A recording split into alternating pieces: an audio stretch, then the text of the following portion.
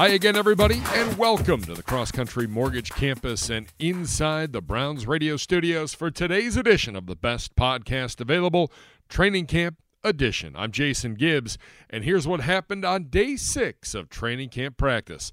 The team hit the field in full pads for the first time in 2022 and went through just under a 90-minute workout in front of the fans.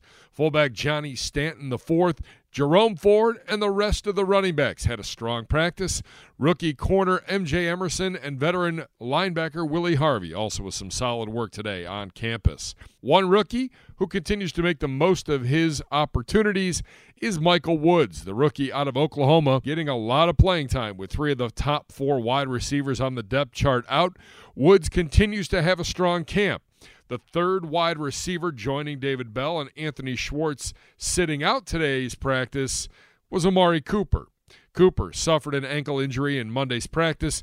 Coach Kevin Stefanski said before practice today the injury not considered serious. Cooper looks to be back soon. Other guys not practicing today, including defensive end Jadeveon Clowney with a day off, right tackle Jack Conklin, who is fresh off the PUP list and who the Browns are slowly working back into full go, punter Corey Bojorquez, who missed his second straight day with a right foot issue, and cornerback Reggie Robinson II, who didn't practice due to a core muscle injury. 2 takeaways after practice, Coach Stefanski talking to the crew about conditioning and maybe needing to step that up a little bit. Also, Browns legend Joe Thomas at the invite of offensive line coach Bill Callahan, working with the offensive line on various techniques, then getting some additional work in with left tackle Jedrick Wills Jr. Fantastic to see. It was a clinic and a half. Time for today's bites from media availability, which was centered around QB2, Jacoby Brissett. A lot of good stuff here from and about the veteran quarterback. First, Jacoby himself on what he's most comfortable doing at the quarterback position. I mean, obviously, like I said, it's still a new team, so getting comfortable in the offense and figuring out what those things are is what we're out here doing. And I'm sure when Coach Stefanski said it, he was talking about as he sees how training camp is going, that's how he'll tailor a game because we haven't played in the game yet. So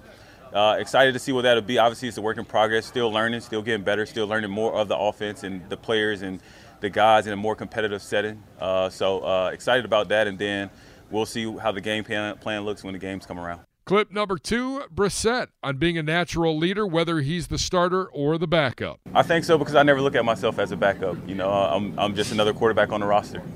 So I mean that trumps everything, and I think the leadership just comes from within. I guess just the natural position that I'm in, that it kind of comes out. More from Brissett and how he feels about the trust the Browns organization has put on him. Yeah, it's exciting. It's a little feels good, that you have that trust amongst the organization. And like I said, I'm excited for the opportunity.